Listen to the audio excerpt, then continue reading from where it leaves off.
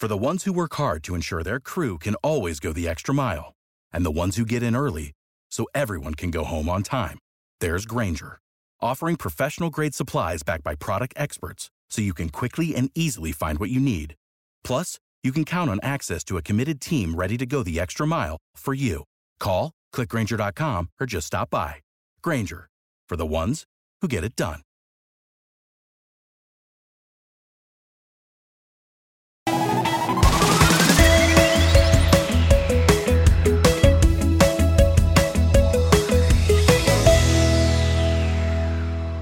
Hello, everyone, and welcome to XYZ, the podcast about CNC, automation, robotics, business, and more. My name is Nick Frank, one of the owners of Frank Brothers Guitar Company, and I'm joined by my co-host, Aaron Goff of Goff Custom Knives. What's happening? Oh, it's been a shit day. That's what's happening. I'm having a beer now. I'm chatting to you, so things are looking up. But you're usually not drinking when we podcast. I am today. It's just been one of those days. Like, nothing horrible has been going on, but it's just been like, you ever have a day where you just think about burning the place down for the insurance money? I'm not going to answer that question on recording. Well, today was one of those days. There's definitely those days where you're like, I wonder if I could move to a different country and start my life all over again. How do you feel about the business overall? Do you feel like you're a happy, satisfied person, or would you? This is a deep question. Yeah, we're starting out. I don't know. Because I'm sure it's stressful, right? Like, do you find running your business stressful? I do. I think we're never where we want to be, and if we were, where we wanted to be, we probably still wouldn't be satisfied. Yeah. Do you know what I mean? Yeah, like, if I looked back 5 years ago or 3 years ago, I'd be like, holy shit, that's sick. So I don't know. It's just a growing, I think desire to do better. I think that's one of the hallmarks of, and not to give myself too many props here, but I think that's like one of the hallmarks of people that really push and really work and get quality stuff done, is that you're never quite happy. You're always looking for the next thing to improve on, So that drives you to improve a lot, but it also means that it can be really hard to like look back and be like, oh yeah, we're doing good, I know. Okay, we talk about this sometimes, in entrepreneurship or just in manufacturing, whatever. Like in running a business, the highs are like moderately high, kind of medium high, and the lows are like devastatingly low. Yeah, 100%. And I also with manufacturing, you're always pushing to like improve. Yes. So maybe that's part and parcel with like running the business too. Yeah. Yep. I don't know. Things just change too. Like, like you take on more overhead and then your goals change. So it's like what would have been good 3 years ago is now not good enough. Yeah. Yeah. So you need to push past that. 100%. What can you talk a little bit about what's bringing you down? It's just been like, so this month has been really slow in terms of new orders, which is not great. But then I had a bunch of things that kind of put me off my focus, off my process. So I was slow, and so I still haven't caught up with the orders from last month. Yeah. So it's been very frustrating. I feel like I've been working really hard, but treading water because I'm doing a lot of stuff kind of not in the ideal ways, And then today, like, so the job that I hate most in the shop is sandblasting. Okay. Hate it. Yeah, I know. And which means I put it off, and then I end up having to do it all in one big go. So today I wore my respirator for like 6 hours, I was just sandblasting all day. I'm still not done. And I don't want to spend money on my sandblasting cabinet because I know I'm replacing it. So the sandblasting cabinet is a heap of shit. It's like literally, I literally spent 2 hours today finding all the problems with it and fixing them with tape. Oh god. You know what I mean? Like the so the sandblasting cabinet has a siphon tube, and basically it wasn't pulling sand up. So I was like, oh god, like I know that there's a hole in the actual blasting gun itself. There's a hole where the sand is like worn through the side of the sandblasting gun. Wow. But that I had also worn through my rudimentary patch from last time, so I had to patch it again. It's just blasted a hole right through the side of it. Yeah. The hole that wasn't there before. Yeah. Yeah, straight through the aluminum body of the sandblasting gun. Like I use tungsten carbide nozzles in my sandblasting gun, and I still have to replace them every like 6 months. That's wild. Yeah. Yeah. So, and, as I said, like I'm planning to replace it with the automated sandblasting cabinet, but that has kind of fallen off because I don't know if I told you about this, but I found this really awesome 3D printing material, which is carbon fiber reinforced polycarbonate copolyester blend. It's really nice stuff, but it's not super cheap, and I used a bunch of it to print parts for the sandblasting robot. And I had checked the dimensions and tolerances on the 3D printer before I started printing it, but I didn't check them after I started printing parts. And it turns out they're all fucked. No. So I've got like $150 worth of like, really nice carbon fiber filament in scrap. It's just, like I have to laugh at it because it's just stupid. And then today was like, so sandblasting, I scrapped a blade, which I hardly ever do. That's like a 1 in 100 thing. Oh, really? I smashed my finger with a hammer. So I've got like a nice black finger now. It's just, I'm going to have a gripe. It's one of those fucking days. Yeah. No, I can appreciate that. I've been having those. Yeah. It's like regularly for years. Yeah. Yeah. No, I mean, you kind of have you have to just push through it, right? Well, I wasn't even going to say that. You just have to have those, unfortunately. Yeah, no, it's true. Part of business. Yeah. One of the things that's making it a bit more painful at the moment is last year was obviously a really slow year for most people, right? It was pretty slow for me. It was slow for me in terms of business, but really busy for me. I was just feeling really down for most of the year, which meant that I wasn't working at peak efficiency. So the work would just spread out, so I felt like I was working all the time and just kind of getting shit done. With less results. Yeah, it was a really crap year. But then I also moved at the start of the year. So... which is a lot of work. Yeah, and I incurred a bunch of debt doing that, right? Because you're moving, you're not like... producing. You're not producing. And moving is like... it's you guys haven't done it yet since you moved into your shop, but well, I guess you kind of moved when you had your flood, didn't you? We did. We experienced the aggravation and expense of it, even though we didn't pay for it. Like, we didn't pick up the tab. We did pay for it, and because we didn't have what do they call it? We weren't insured to like cover the loss of revenue that we didn't generate while we were out. Right. But yeah, so it is expensive and it's aggravating, and you're obviously not producing at the time. Yeah. So like I didn't go into that period with enough of a cushion to fully cover the expense of like moving and the loss of production. So I incurred some debt during that time, and I've just been sitting on that. Like last year, I didn't really have the ability to pay that back. And then this year I've been really aggressive about paying it back. But that means that I'm paying my personal rent and paying for groceries. And that's like, that's it. So this year, when you have a moment like this where it's just like everything's hard, and then you're like, I'm not even getting fucking paid. Why am I even doing this? Like why? It would be so much easier to work for someone else. Oh yeah. I mean, you ever just think about like, man, maybe I'll go back to school, become a doctor or something. How long does that take? 8 years? Well, the problem for me, so this is a blessing and a curse, right? So like my day job before knife making is software development, like software engineering. And I could like walk back into that. It definitely pays better than knife making does. Yeah. So there's always that like temptation to just be like, fuck it. Which you have done before.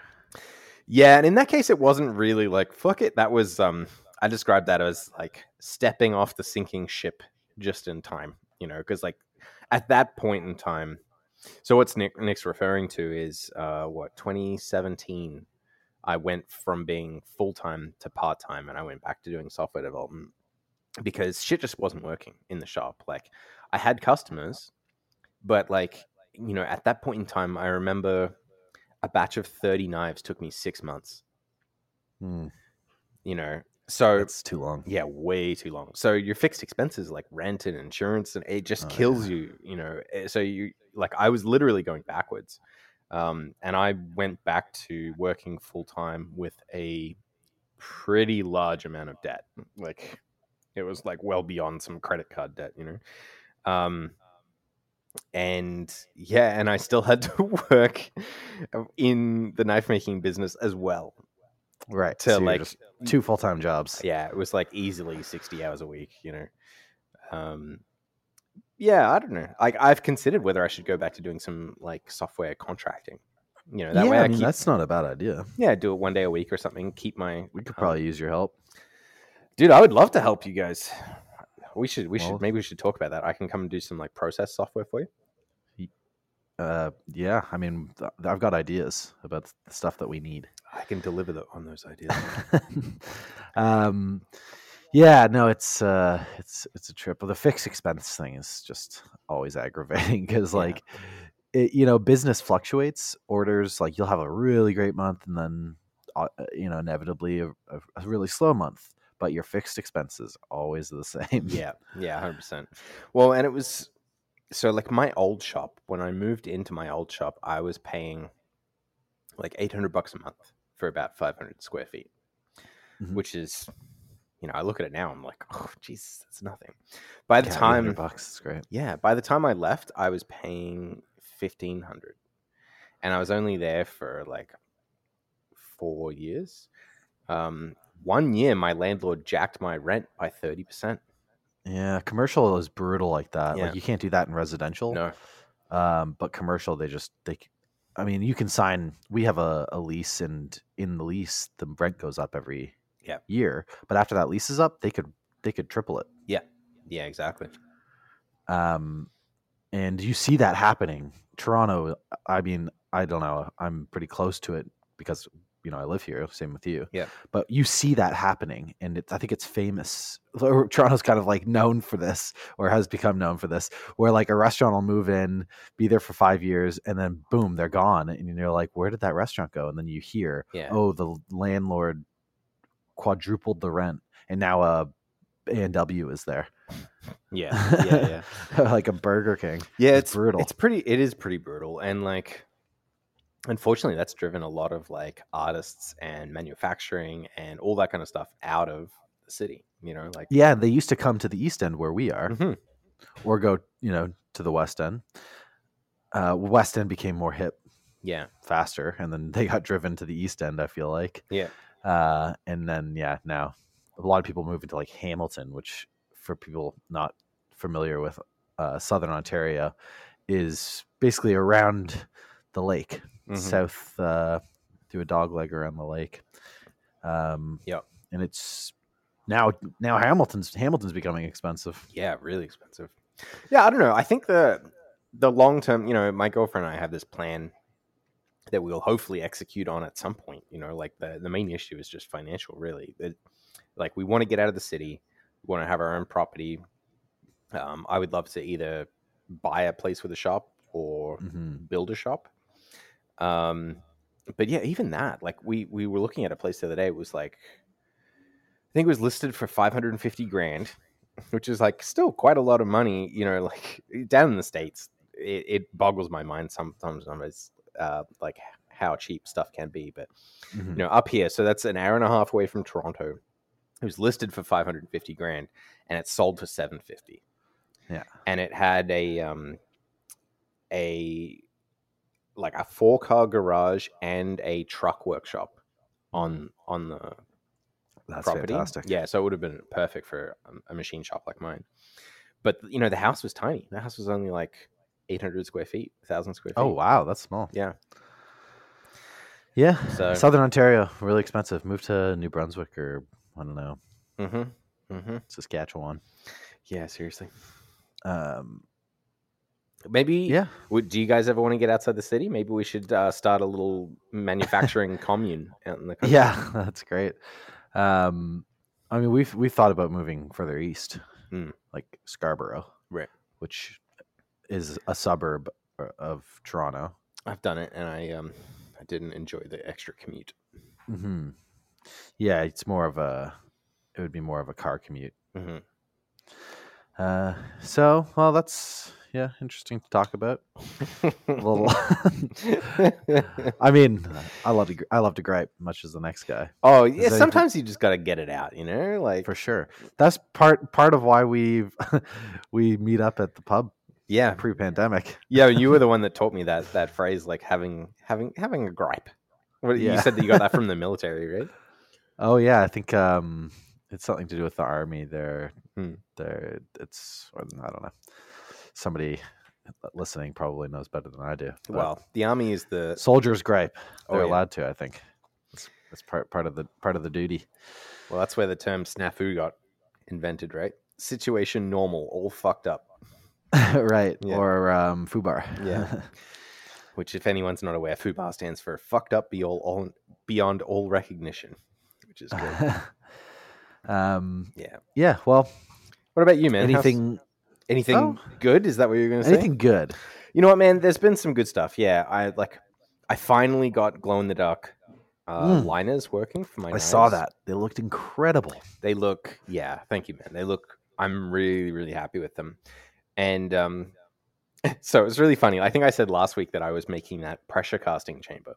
Yeah. And so I had someone reach out to me on Instagram, say like, look, man, I'm really worried about what you're doing. Like, it looks really risky to me. I work in petrochemical engineering and deal with this stuff all the time, And so I posted a retraction because I was like, or a warning at least. I was like, right, don't do what I did. Like, I considered it to be acceptably risky.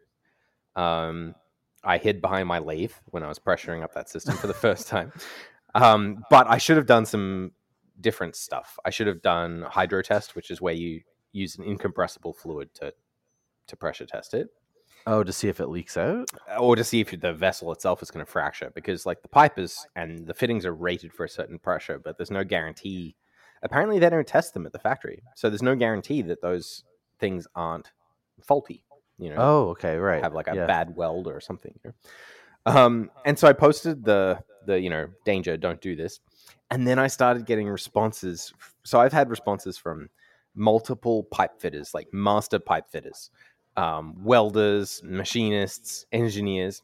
And the responses have been everything from like, he's right, you're practically already dead, to like, why is this even a conversation? Like, what you're doing is as safe as like, sitting on the ground.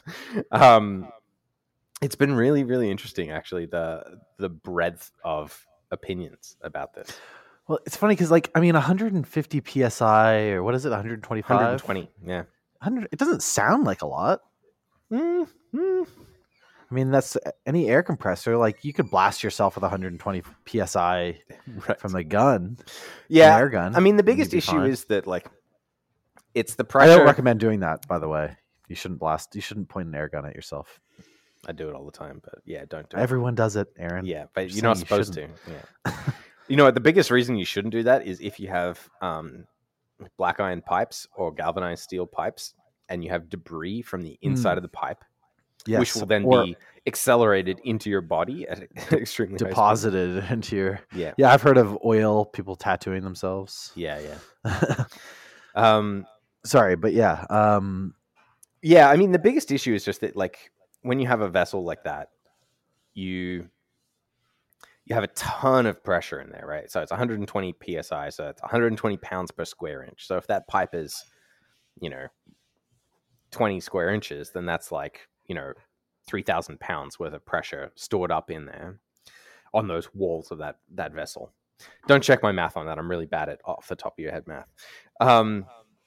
And if there was, a hairline fracture in one of the walls or something and it failed, then that air is like a spring. It would accelerate the fragments out, once the vessel failed, and then you basically have a bomb. Mm-hmm. So it could go bad, absolutely.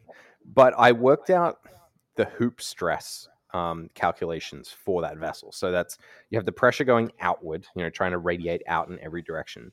And to resist it, you're basically thinking about the stress in a circle, like not pointing outward, but going along the line of the circle, because you've got like a steel circle, that's your pipe, right? That's holding it. And so that calculation is called hoop stress calculation. And it worked out for this vessel to about 1,000 PSI in the walls of the vessel. So there's, 1,000 pounds per square inch of tension on those walls. And cold rolled steel's rated for 48,000 PSI. So if it was made of cold rolled steel, it's made of wrought. The pipe is made of wrought steel with a welded seam. Okay. So that means, if the strength of that steel is equivalent to cold rolled, like 1018 cold rolled, then you have a 48 times safety margin. Now, that's not including like potential material defects, the welding, the iron fittings, etc. Yeah. But, so anyway, like it was very interesting that I got so many different answers, right? Yeah. So what I'm going to do, I'm going to approach this in my typical fashion. I bought a grease gun, which you can use as a really shitty hydraulic pump. I bought all the gear to do a 6,000 PSI hydro test, and I'm going to test a couple of vessels to failure and see what the actual like safety margin is. So with a grease gun, you're going to pipe in water. Grease. Oh, water. Yeah. So fill the vessel with water, get rid of all the bubbles, fill the grease gun with water, pipe them together, and pump away until it pops. Oh, crazy. And you can reach that kind of pressure with a grease gun? Yeah. Yep. Huh. So the grease gun itself was rated for 6,000 PSI. The hoses that I bought are rated for 3,500 PSI. And the theoretical burst pressure of the pipe that I'm using is about 2,200 PSI. Okay, so you should be able to max it out. Is a grease gun rated to that? Like, okay, because a grease gun has to push grease through the ball bearing of a nipple on a grease fitting or whatever, a bearing. If you ever try to push that thing in by hand, it is quite hard to do. Yeah. So is that why it's rated so high? It's just to be able to press that. I think ball it's bearing? really just because you're pushing a really viscous liquid through really tiny channels. So like on my Fidal, I have to grease it, and some of those pipes are like 3 feet long, and the inner diameter of those pipes is like a 1/16 of an inch or smaller. So, as you go down in size, the walls exert more friction on a fluid that's flowing, and then when you have a thicker fluid, it again has more friction. So I would imagine the reason for the huge pressure capacity is just to like push that really viscous fluid. Cool. Yeah, such a simple device too. Yeah, I was like $20, like yeah, I could buy like a hydrostatic test pump, but for the amount that I'm going to use it. Clever. Yeah. Okay, stupid question. Bring it. Could you just take that whole pressure chamber and put it inside a bigger pipe as like a safety, like if it were to explode, it explodes inside another. Doing it inside a pipe would be really uneconomical because like then you're buying like an even larger and more expensive pipe, so like that length of pipe that I bought for that pressure vessel was like $90 US. Okay. But you're talking about, keeping yourself from, trying to save yourself if grievous bodily harm. Yeah, I get it. I think what I would do instead is use like perforated steel sheet to weld up an enclosure. Okay. Right. So it'd be like or you could buy more. You could have a bunch of lathes, just like and stack the lathes around it. There you go. And hide behind those. Build a bunker. Yeah. Perfect. Yeah. So you buy sheet metal. Yeah, and weld up a cage around it. Right. And the reason I would use perforated metal is because you don't want to just build another sealed container around your potentially failing pressure vessel, because then you're just going to have a secondary pressure vessel to fail, right? You want it to like allow the gas to escape, but to catch all the fragments. Yeah, I mean, I wasn't necessarily saying enclose it, like put like a fitting on either end. Just picturing essentially a chamber to put it in. Yeah, and I mean, I could do that, but it's more space, and honestly, could be probably unnecessary. Hopefully unnecessary. It's kind of interesting, man, because like I'm, you guys used to call me Mr. Safety back in the old shop, right? Oh, yeah, I forgot about that. I'm really, really safety conscious, but I think that there's being safety conscious, and then there's being like unreasonably scared. Like right. If you design a thing with the correct safety margins and you test it properly and you put it into service, like it should be fine, and you shouldn't have to worry about it. I think that being unreasonably scared prevents people from doing stuff that might otherwise have been awesome and worked fine and been safe. Like you have to take care of the risks, but you can't be. Yeah, and because you're safety conscious, you're typically, when you're designing these things, you think to overbuild them. Yes. Yeah.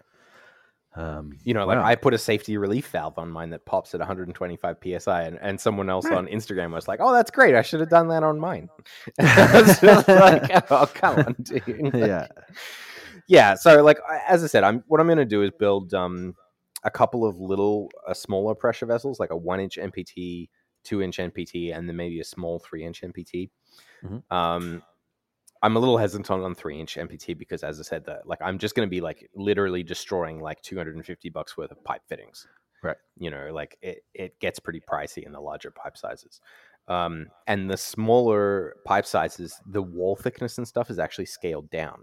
They don't want to use more material than they have to. So they're doing the hoop stress calculations, and they're giving you exactly the right amount of wall to give you the same safety margin as you go so up it's in pipe size. to scale. Yes. The wall thickness isn't any it's not constant, as you said. It's to scale. Right. It scales with the size of the pipe. Neat. So yeah, I'll probably just do like a couple of like scale tests, and then do the math on all of them and work it out. And again, that'll be like, I'll do a video of all of that, right? Because breaking shit is fun. Everyone likes to watch stuff getting broken. That's why people watch NASCAR. There you go. And is this something common in knife making? No. Pressure vessels? No, not at all. Who the hell else is making one? Making one? So like the guy who didn't put a safety release. Yeah, there you go. So what's he doing with his? There are other people that are doing pressure casting, right? So they're making composites, or they're doing like sculpture, and they're doing pressure casting of epoxies. But most of those people are using paint pots.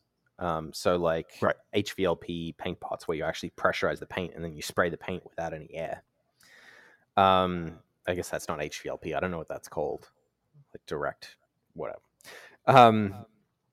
But if you want to buy an ASME coated paint pot, they start at like $1,700 US. Oh, yeah, like they are not cheap. So when you go to like Princess Auto or Harbor Freight and you just buy a paint pot, that shit's not like coated. It's not like ASME coated, right? So like, I've heard stories of people being like, I said this last week. They're like, "Oh yeah, I run it at 60 psi. It's rated for 60 psi, and the bottom bulges out, but it seems fine other than that." Yeah. And that's what I was trying to avoid. Like I don't want to. I'm much happier trusting my safety to myself than I am to some faceless Chinese company that's just like selling shit into North America. Like, I'm going to look at the like burst pressure. I'm going to look at the safety margin, whereas like a pressure vessel that bulges at its rated pressure is like not a good idea. Pretty bad. Yeah. Yeah. Well, I mean, the results again were fantastic. Yeah, really it worked really well. And like the other option was to do vacuum and to vacuum degas the resin, but that's a really fussy process. With this, it's just like I mix it, I pour it, I chuck it in the pressure casting chamber, and then I just leave it for like 48 hours, and it's done. That's wicked. What effect does it have on? Would it have on other materials, like say wood? Not a whole lot, I think, because wood is like kind of porous and fairly strong. So I think the extra air pressure would just get forced into the air spaces in the wood. I wonder, because like we would need a big one, but like to cast, we did like epoxy binding, so a purfling of metallic orange epoxy, and we did have some bubbles. Yeah. So like, could I put the whole guitar in? Are you machining into the binding at all, or would you be just like pouring it and then like you're done? Pour it, and then we would machine the surface. Of it, which risks exposing bubbles. Right. Yeah. Yeah. Yeah. I mean, you could totally do it. I don't know if the cost would be worth it. Like building a pressure vessel big enough to fit a guitar inside. But I wonder if you'd need as much pressure. Apparently, you can get away with like 30 psi. Mm-hmm. I'd be interested in like seeing how low you could go. Who knows? Yeah, and I mean, I'm sure you could weld something up. And if you do like a hydro test, then you know, like that's one of those things. Like, I'll make it for myself. I'm not going to make it for you guys. But you could get somebody else to do it that'll sign off on it. Because you know how litigious I am. And yeah, if you're so litigious. I'll sue the shit out of you. Exactly. I don't want to risk that. Well, just more like I don't want to be responsible for blowing you guys up. You know, I'll let someone else be responsible for that. What else has been going on? It's funny. So I was talking to you about custom tooling and Maritool in the last show, and then I was talking about the brushes. Yes, which I actually wanted to ask you about, because now I feel like I have a need for one. Oh, nice. So I said in the last episode, maybe I should reach out to Frank about these abrasive brushes. So I did, like that night. And then the next day he was like, okay, I have some, they'll be here in like a week. What? So he already had a supplier that he knew of for abrasive brushes. He placed the order for me for some samples, and they're ready to go. He's got them already. How did he know what sizes he would want? He just ordered a couple. Oh. So I think he's got like he basically I believe they're diamond impregnated nylon brushes. Okay. In like he got like a 2-inch size and a 1/2-inch size and a 1/4 or something. So yeah, I'll be trying those out soon. And I'll let you know how they go. So you're brushing the surface of something.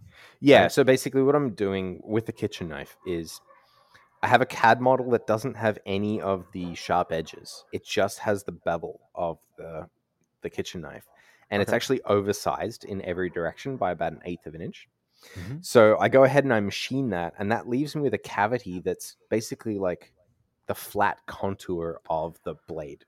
Like no sharp edges that I could round over or anything. And then the plan is to take an abrasive brush and brush that surface until it's good, you know, until all the tooling monks are gone and everything. And then I can come in and add the extra details like the pinholes and all that kind of stuff after that's done. And then cut it out. Exactly. Yes, that's really smart. I like that. It'll be one of those things where you look at it and you go, how did they do that? Like, yeah, I mean, if I can get it to work, we'll see. So I did get a quote on the ceramic fiber brushes. So the ceramic fiber brushes are really interesting. They're taking like ceramic and kind of stretching it out like fiberglass. So rather than having like individual grains of ceramic, you actually end up with like ceramic fibers. That's crazy to me, because I think of ceramic and I think of it being very hard. It is, but normally it would be very brittle. Yeah, but the interesting thing, like fiberglass, you know, glass is very hard and brittle too, but then you turn it into a fiber and all of a sudden it's very flexible and strong. Yeah. And hard, you know? So they're doing that same thing, and then they're bonding the individual fibers together into like a bristle. And then they're putting, you know, thousands of those bristles in a brush. Right. And those things are supposed to be like really fast cutting, really aggressive, last quite a long time. But they are real pricey, like $250 just for one brush. Right. And that's for a 1/2-inch brush. Yeah. Wow. Right. Okay. And then you've got like $150. So this is from a company called Xebec through their Canadian distributor. So yeah, it was $250 for the brush, $150 for the sleeve that the brush has to be mounted in to control its length and to stop it from splaying out too much. Because the bristles are like... You can control the bristle length. Yeah, the bristle length is about like 1.5 inches, and then you put it in the sleeve, and that keeps the bristles from like, you know, spreading out when you spin it up. And as it wears, you can pull that sleeve back. Exactly. Yeah. But so, we're already at like $400 just to try one brush. Better to let Frank get some samples in of something else. Man, honestly, like if the samples from Frank are like reasonably priced and they work, I would love to just be able to give Frank more money. It makes your life so much easier too. You're already 100%. Ordering tools from him. Yeah. Okay, so what I want is, we're making a pickup surround. So the pickup surround is what mounts the electronic or the guitar pickup, which is what makes the guitar electric. It's an electromagnet, essentially. It mounts it to the body. So it's just a black plastic ring, typically. Right. And we machine them.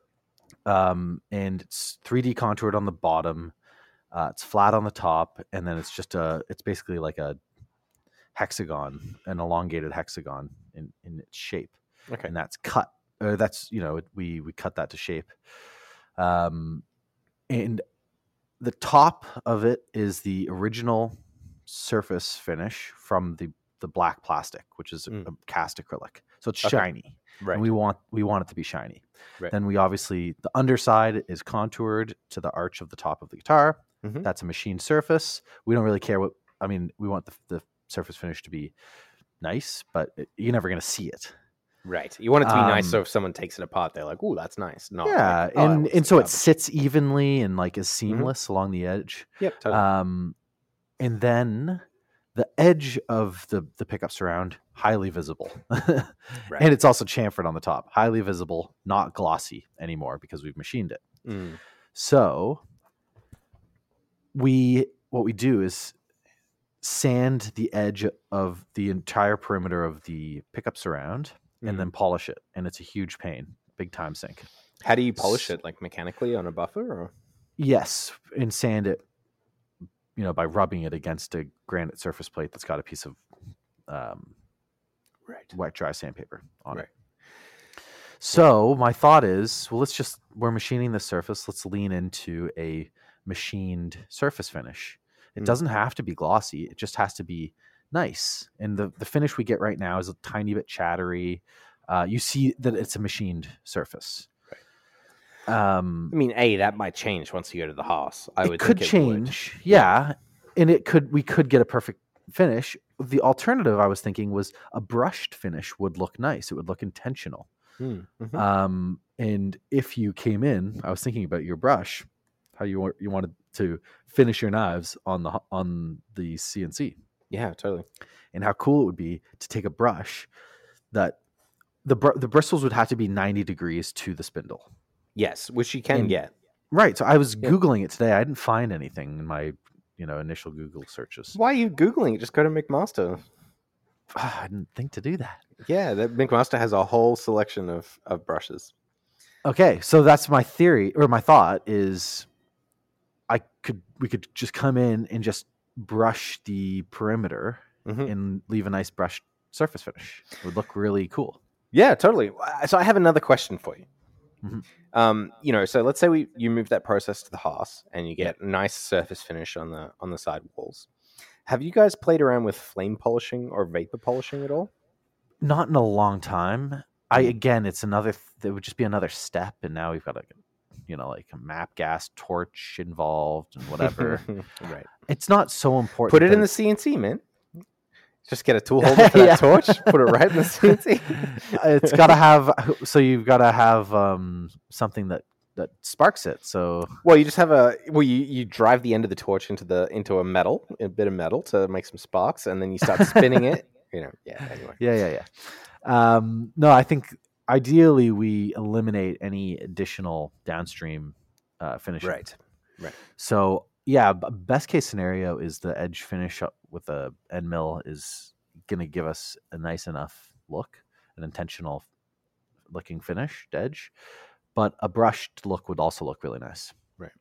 Honestly, I think once you move it to that process to the Haas, because currently you're doing that on a CNC router with, it's relatively floppy compared to the Haas, and the spindle isn't as nice and so on. I think once you move that process to the Haas, if you were to use like nice plastic tooling, particularly if you kept one tool aside for that finishing off, right, I'd be fairly unsurprised if you managed to get like basically a mirror. A mirror. Okay. Yeah. That would be cool. I mean, kind of part of me is like, now I like the idea of having like a satin or brushed surface finish. I mean, if we could get a mirror though, why fight it? It'll never be though. I can't imagine it being as perfect as the cast. Probably not, surface. But I imagine that's why I kind of want this disparity between the two. I don't want like a super high polished finish and then like a fairly high polished look. Just like machine the top too. Oh, it's an interesting idea. Right, like get it all looking the same. Get a face mill with only one insert in it and like an aluminum specific insert, and just use that like a fly cutter and take a pass over the top. You'd get like a really, really nice finish, but it would look with no step over. Yeah, just one shot. Well, you'd still have step over though, wouldn't you? What do you mean? Like you're talking about, it's a 3-inch by 4-inch piece of. Get a 3-inch face mill. Just get like a tool big enough to do it all in one pass. And then if you run one insert in that tool rather than a full complement of inserts, that means every single cut is at exactly the same height. Oh, I see. Is that why you see step over in like, no, I mean, normally you see step over because like the machine's always going to deflect slightly, you know, and the direction of the cutting marks is going to be different between the different passes. Like there has to be a place where they meet up where the cutting marks are different. You know, if you're using a 1-inch face mill to take, 3 passes across a 3-inch wide surface. But yeah, like basically the best possible finish you could get in a machine like that is with a fly cutter, right? So yeah, if you run a face mill with one insert, then obviously much lower feed rate. Like you have to divide the feed rate by the number of inserts. So if it's a 5-insert face mill and you're only running one insert, it's not fast, but you'll get a very nice finish. Okay, interesting. Something to think about maybe as an option. I'll think about that. Or you could just, because the other thing you could do is, because the pickup surround is basically like, it has a surface that goes all the way around the outside, but it's not solid in the middle. It's like a donut, it has a hollow center. Yes. Yeah. So you could take an end mill, like a 1/2-inch end mill, and have it do just a surfacing operation around the perimeter. So it's always a single pass in any particular area, but you're going around the whole thing. Right. So here's the only problem: is the surface on it already is perfect. So if we're talking about. Yeah, right. Like, how do we make a perfect mirror finish? It's just like cast acrylic. It's perfect. Yeah. Yeah, I mean, the flawless. Nice thing about taking a finishing cut like that is when you're using the factory surface on one side, it's generally kind of hard to deburr in the machine because you can't run a chamfer mill around that surface necessarily because that surface might be very slightly higher on one side than the other, right, or might be very slightly off the location you want it in Z. You don't have, it's not perfectly flat reference surface. Exactly. Whereas if you machine that surface, to make it a perfectly flat surface relative to the machine, you can come with a chamfer mill and hit all your corners and stuff nicely. You could do like a lot more finishing on the machine, right? It's an interesting point. Yeah. I mean, we definitely see that. We see the chamfer being, it varies. Yeah. Okay.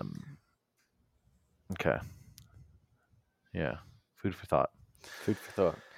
I definitely want to transfer that over to the Haas though, because it'd be so nice, so quick. Yeah, it sounds like we should talk about what I can help you with on software stuff. Come and do some stuff for you. You know what's just killing me is our inventory. Like I need a way to add inventory items, put the purchase price in do a first in, first out, turn lumber into so like this is the one thing that's like, so we take a big, like a piece of lumber, out of that comes 2.5 body blanks, but some pieces of lumber are 8 inches wide, some are 10 inches wide. Right. The body blank's always the same size, but you have different waste based on that. So it's like, do I assign does every body blank have a different price because they came from a different piece of lumber that had more or less waste? Or am I calling some of that wastage and then just writing it off? In which case I've got to track the wastage for every piece of lumber. It's anyways. So inventory, we just have way too many SKUs because of all the custom stuff we do. And yeah, reordering. That's what I really need help with. So we haven't talked about this on the show before, but I made a little inventory system called Kanban QR, which I believe you guys have been kind of using. Yeah, I need your help with it. Right. So basically, you have like little printed reorder tags that go, in your pile of inventory at the pod level, and then each one has a QR code on it that lets you just scan it through your webcam, and it takes you straight to the website to reorder that thing. Have you been using that? Have you been finding it helpful? No, I mean, I haven't. I got a little stumped by it. Okay.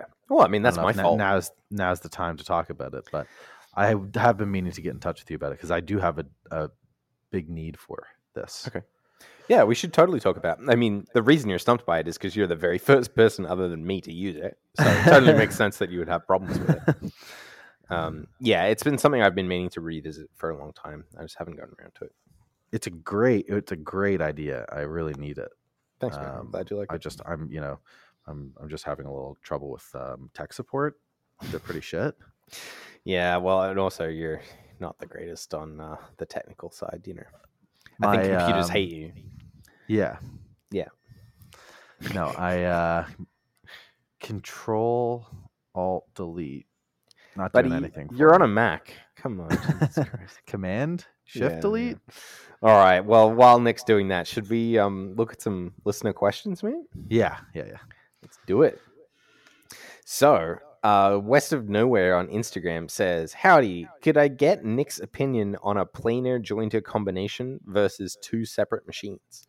I'm a hobbyist hoping to make something of it one day, upgrading from 2 pretty rough machines to something with a spiral head." I've been there. I have experience with this exact scenario. Look at you being useful for once. Thanks. Okay, so we bought, when we first moved into our shop, a combination jointer planer with a spiral cutter head. And the biggest issue we had with it was its repeatability. So to the way it worked is they use the same cutter head. The jointer is use the top of the cutter head. The top right? of it. Yeah. So you're running it against the top of the surface, and then to use the planer, you often have to lift both tables. You tip them 90 degrees, and then you kind of feed it through up, under, and then you have access to the planer underneath.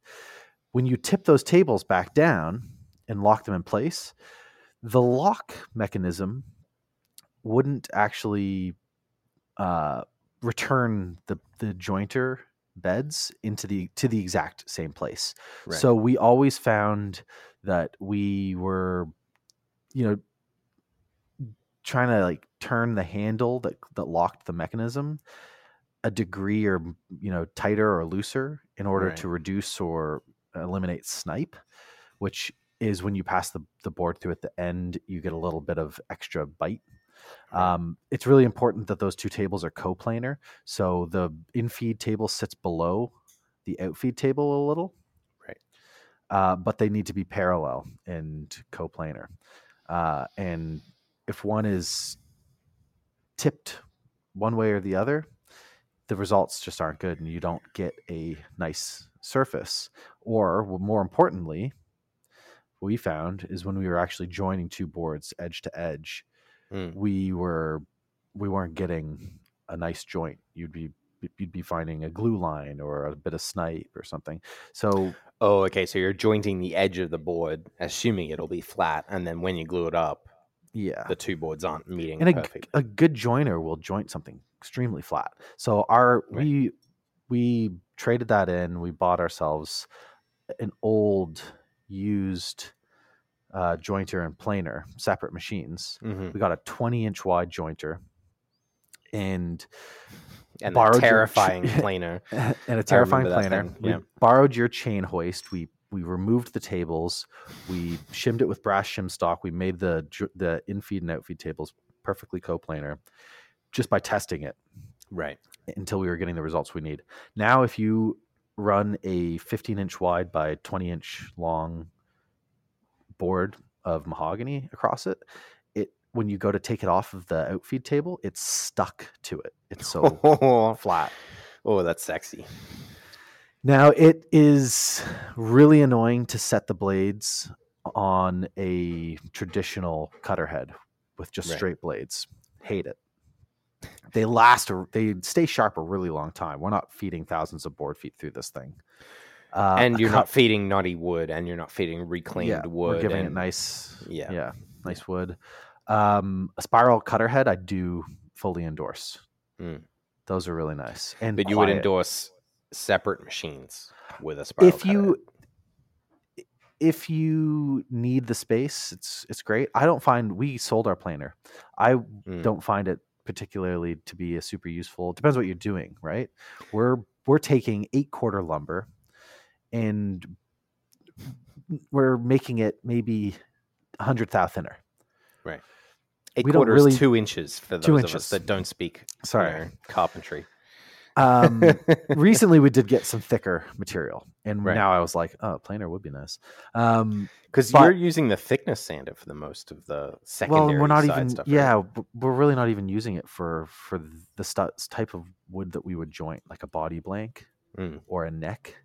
We're not really planing or thicknessing any part of that. So just surfacing is important to us.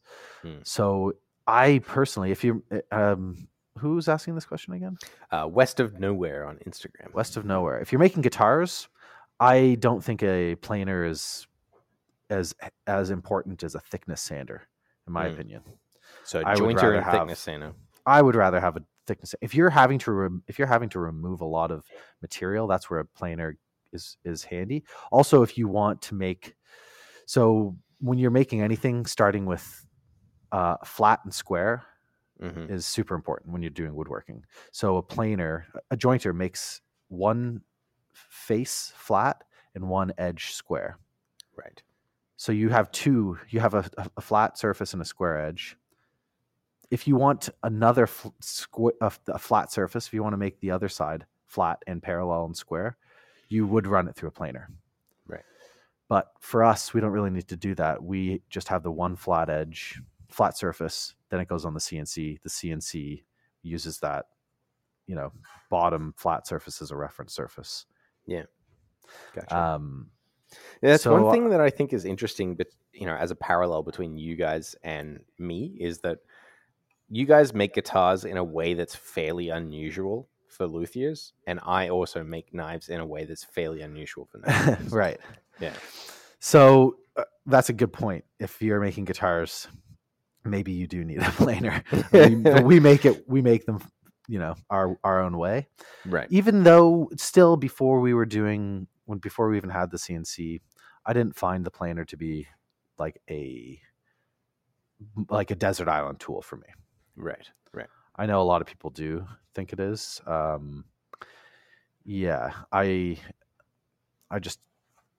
It never was that critical to our production. Right. So get a jointer, get a thickness sander, and get a CNC router. That's what you're saying. Yeah. That's what I did. I'm assuming. Yeah. Look how it's working out for me. If West of Nowhere is listening to our show, he's probably interested in CNC. So yeah, it makes a lot of sense. Yeah. So that's my opinion. Spiral cutter head, totally sweet. If you have space, separating those two machines is good, especially if you do find you don't use the planer, then you can sell it. And a thickness sander, I find personally more, because you could put like 40 grit, 80 grit in that. It would take you a little bit longer, but do some abrasive planing. They are kind of expensive and definitely not as robust as a planer. The other thing, so a friend of mine, guitar maker, Joe Yanizello, really amazing guitar maker, super high quality work. Sorry, I don't know if you can hear that in the background. It's fine. Tim is drilling. We can hear it, but it's okay. He had an industrial planer. It broke. He needed to get it fixed. In the meantime, he went out and bought himself one of those DeWalt portable contractor planers. ones. Yeah. He loved it. Really? Yeah, he loved it. Funny. It's funny that a lot of that stuff is like pretty lightly built, but it's also meant to be beat up. Right. So it can, they're not bad. I mean, I don't think it's going to be giving you machinist tolerances, but he was thrilled with it. Right. Machining wood. So I mean, you're fucked right from the start, aren't you? Yeah. So that might be a good introduction to buy a really nice jointer, get yourself a DeWalt planer, depending on how much width you really need. Could be an option. Okay. There you go. Yeah, I mean, at some point, I would like to have a wood shop as well. Like, if I build a shop after all you've said about wood. Oh, don't get me wrong. I love some wood. I don't think we'll have you. I love some wood. Yeah, if I was to build a shop out in the country, I'd really love, machine shop, a small 3D printing area, a hot shop for doing like blacksmithing and glasswork, and then a wood shop. Wow. Maybe a spa area too. Oh, dude. I'd love that. A bar. Some of those little fish that like nibble on your feet. Ooh. Great. Barbecue. Yeah. No, totally. I mean, I like glass. Did you say glass blowing? Yeah. Yeah, that is really cool. That was one of my early fascinations in manufacturing. But totally. I mean, being able to do woodworking is... It gives you a lot of options. Yeah. So we joke amongst my group of friends that we have an apocalypse crew. Okay. So I have a friend that is she just is starting her residency in med school. So she could like take a bullet out of you or cut off an arm if you just got bit by a zombie. I'm the armorer. My girlfriend's the teacher. So we've got the whole crew. So you've got to have some glass blowing. You've got to have wood shop. Sure. I want no part in it. I'll be the first to go in an apocalypse. We'll just let the zombies have you. Just the hassle of it all. Yeah, that's fair. I just really like being set up to like make whatever I need to make. Totally. Cool. I really one of the things I really want to do is get set up to make steel. I really want to do that. To make it, yeah, that's wild. I can't believe you're even thinking about that. Well, it'd just be so cool to be able to take all of my machining scrap, all of those chips. Even if I'm not like making the raw steel from like iron I dig out of the ground, I don't want to do that. But like being able to reprocess chips into, because like I literally throw out 60% of the steel that I pay for. That's a lot of wastage. Yeah, I mean we're probably, I don't think maybe that high, but yeah, you definitely don't use all that you have. No. Yeah, and one of the other things I'm going to end up doing with the pressure casting thing, the pressure vessel that I recently built, is I haven't been saving all of it, but I've been saving some of the G10 chips. So like the fiberglass epoxy composite that I use. I've been saving the chips from that, and what I'd really like to do is mix it with some more epoxy and cast it back into more G10. Like it's obviously going to be different. It's going to look different. But that'd be cool though. Recycled. Yeah, and with the pressure casting setup, I can guarantee no voids or anything. So it'll be like really, really strong. That would just be a cool thing to do, even if it wasn't like, just as an option. 100%. Well, and I've got some really cool stuff too, right? Where it's like, so I was machining a set of scales today that have very thin black layer on the top because of this particular G10 that I'm using has a black layer on top and bottom, and then it's clear in the middle. and then it has a glow in the dark liner on it. So I'm going to call that one like mint chalk chip. It's green with the black specks, do it recycled. I love that sort of thing. I like those random pattern. Yeah, I think it'll be really cool. Yeah. And then I'm going to do one called Unicorn Puke. That's just all the colors mixed together. It's like the ones that I wasn't able to separate the colors from. You just get it all, This is like, in painting, like custom cars or guitars, metal flake.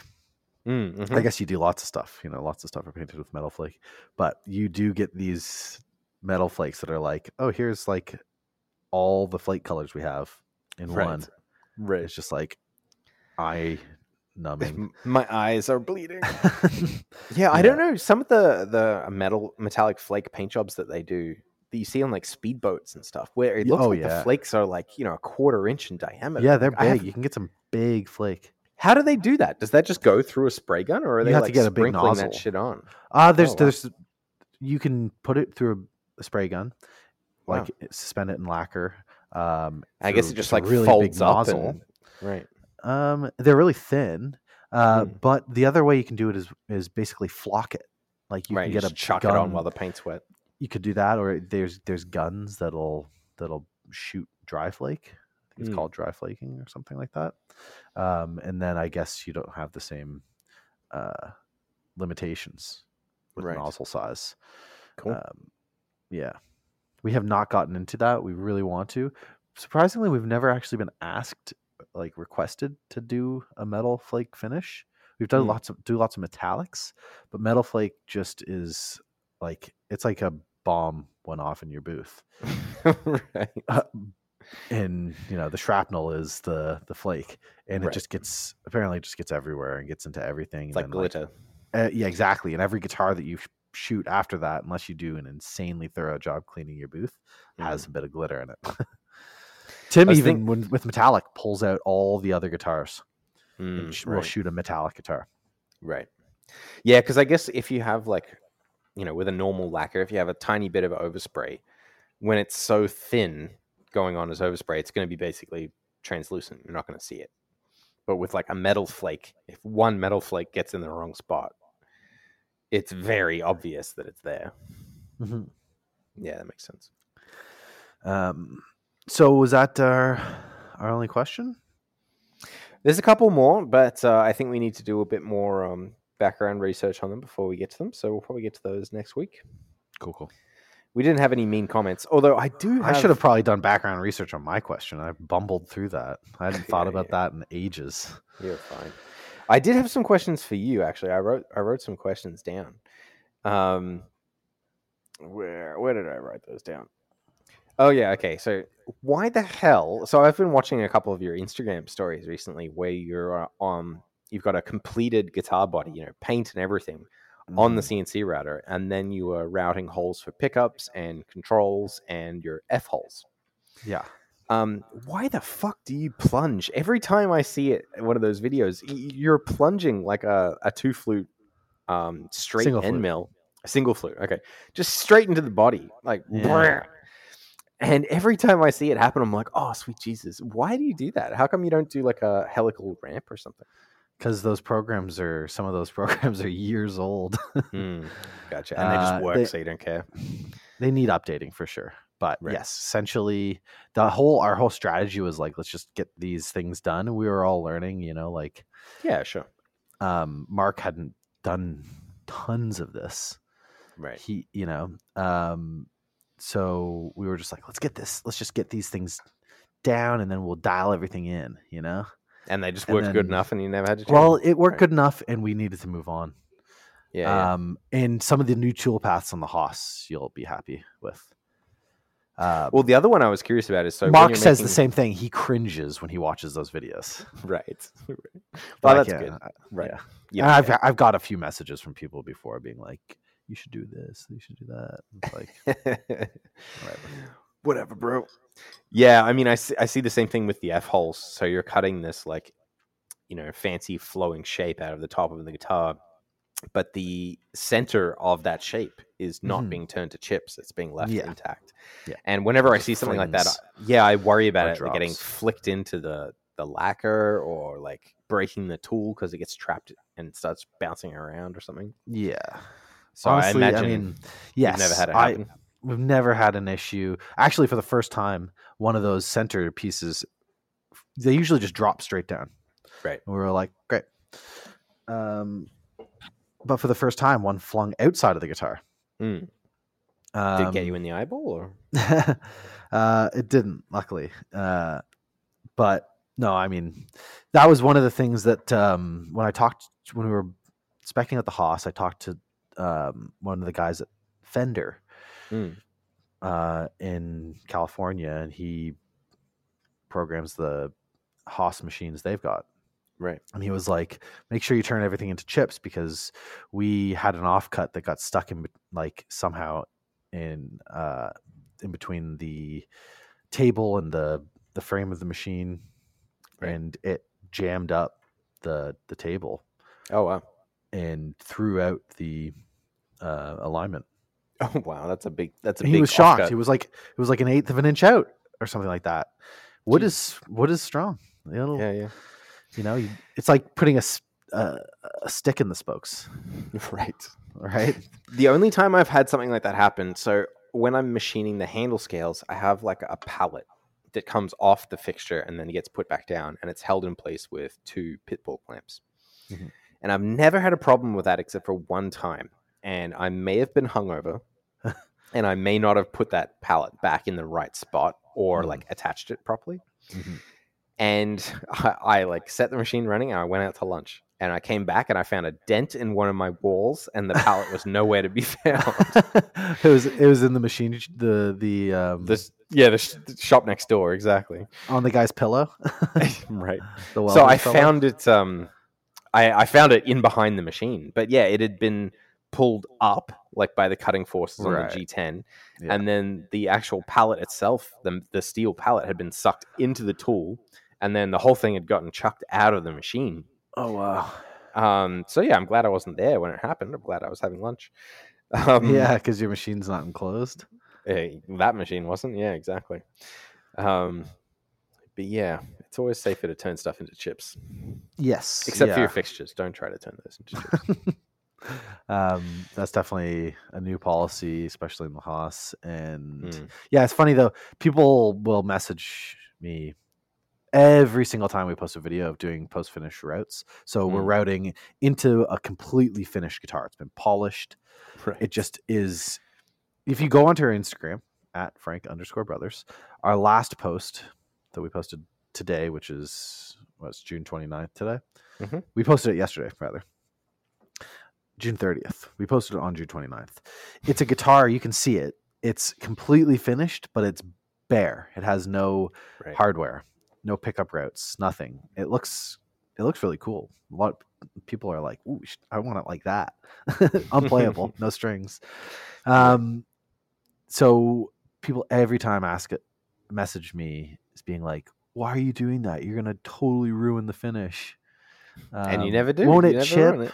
Won't the finish chip? All this stuff, or like, won't the wood chips, these like fluffy wood chips that are coming off, scratch the finish? Right. So people are very concerned about. Well, it's just interesting, like, because you guys are doing something so different with that, right? Like, people are like, "What the hell is going on?" It looks wrong. I get it. It does look wrong. It is weird. I think people are fascinated and terrified by it. We didn't come up with it. We did, but we adopted it and ran with it. Right. Well, I think on that note, that's a show. Yeah, it is terrifying watching you guys do that. And then once you actually finish the guitar, you lean it up against the jointer to take photos, which still boggles my mind. I don't. Tim does, and I did it. I had to take photos for the first time in a while the other day, and I did it. And it wasn't as sketchy as I thought. It looks way sketchier. Scratch it? No, it didn't scratch it. That's good. All right, man. I think that's a show. All right. Good talking to you. Yeah, you too, man. I'm feeling a lot happier now. Thank you. Good. I've got a beer in me. I'm going to go have dinner. Fantastic job, Aaron. You too. You're brilliant. Thanks, buddy. And the work you do is amazing. When it works. I've got a whole drawer of scrap that would argue with you. Only one? Yeah, actually two. I need to do a video on that at some point. There's just like someone on Practical Machinist said like, oh, what's your prettiest scrap? And I made a GIF of me just pouring a box of like, it's probably like 100 blades and 100 scales just onto the ground, you know? I've got a corner with like 8 guitars, scrap guitars in it. So the corner of shame. Yep. All right, buddy. You gotta have them. But cool. Yep. Well, good chatting. Yeah, you too, sir. I hope everyone has a good week. I hope you have a good week, Nick. Likewise. Don't add to the corner of shame. And we'll see everyone next week. All right. Cheers. Bye.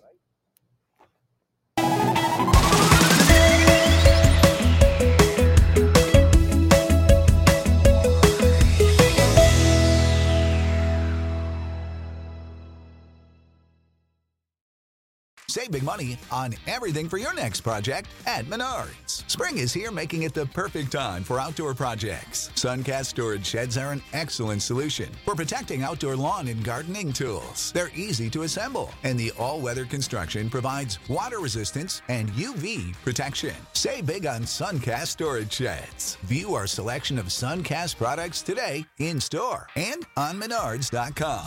Save